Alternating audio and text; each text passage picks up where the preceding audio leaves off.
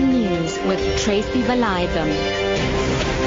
7 o'clock at evening, President Jacob Zuma says that the public should report unethical practices by judges. President Zuma was addressing the media at a conference following a meeting that was chaired by President Zuma and his deputy Cyril Ramaphosa between the judiciary and the executive at the Union Buildings in Pretoria. It was chaired by President Zuma and his deputy Cyril Ramaphosa, with several ministers also attending. The judiciary requested the meeting last month to discuss what it called unfair tax on the courts. President Jacob Zuma explained the agreements reached during the meeting. The meeting agreed on the following: our respect for the separation of powers and the integrity of the two institutions. Transformation of the judiciary and the legal profession are at the heart of our constitutional enterprise, and the parties have a responsibility to strive towards its achievement. In those instances where judges are believed to have conducted themselves unethically, entities or members of the public should make use of the structures set up to address concerns and report them. Teaching and learning have been disrupted for the second consecutive day in schools at Kwasanti near Pinetown, west of Durban. Thousands of learners took to the streets and marched to the district offices of the KwaZulu-Natal Education Department in the area. They demand that security guards be deployed at schools due to the high prevalence of crime in the area. Student leader in the area, Alex Gwala, says police recently raided a local school and recovered a cache of weapons, including a firearm from learners. Gwala says criminals have free reign at schools due to the lack of security. As we are learners, we are complaining about the fencing. The fencing is very old, and we want the government, the Department of Education, to provide us with security guards so that we can rectify mistakes like finding our children and our learners and teachers under a situation of whereby they are not safe, they are scared of the violence that is going on inside our school. The National Freedom Party is concerned about the widespread attacks and brutal killings of police officers. This comes after the 52 killings of members of the SAPS this year alone. It condemns these senseless acts, but also believes that this violence may be fueled by irresponsible reporting by the public broadcaster.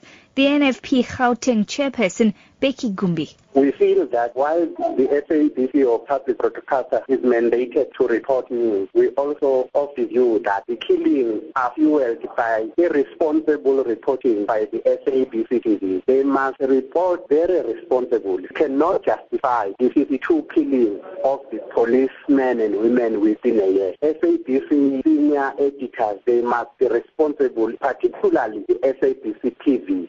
The SABC has defended itself against the NFP's accusations. SABC spokesperson Kaiser Khanyago. If one day there's a story that says the policeman was killed, we report about that. And the following day they say the police were in a brutality, whatever, we report about that. And that happens in all the newspapers and radio stations. For them to target SABC is unfair because we report issues. We don't report about the police. And we would never at any stage encourage the public to have violence against the police. That we will never do. President of the Congress of South African Trade Unions, COSATU, Sdumo Dlamini, has called on members of the South African Municipal Workers Union, SAMU, to focus on the business of improving the lives of the members and not be preoccupied with leadership issues. Dlamini was speaking on the sidelines of the SAMU Congress, which is currently underway in Durban. Our main message to the SAMU Congress was about the unity of the union, the unity of COSATU, because we are aware that SAMU has been going through challenges over the past few months, and the fact that they have come to this Congress shows that they came determined to ensure that the organization is stabilized, the organization is united. Marches are taking place across Nigeria to mark 500 days since schoolgirls were abducted from the town of Chibok. 219 students were seized by militant group Boko Haram from their boarding school in the east of the country. The marches are being held to highlight the Bring Back Our Girls campaign, which is also being conducted in South Africa and other countries. The BBC's Will Ross has more. In Lagos and the capital Abuja, groups of men, women and children are wearing red.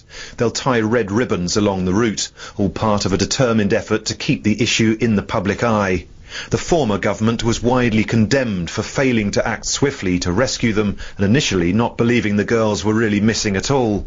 Your top story this evening, President Jacob Zuma says that the public should report unethical practices by judges. For Lotus FM News, I'm Tracy Valaydham. I'll be back with more news at 8.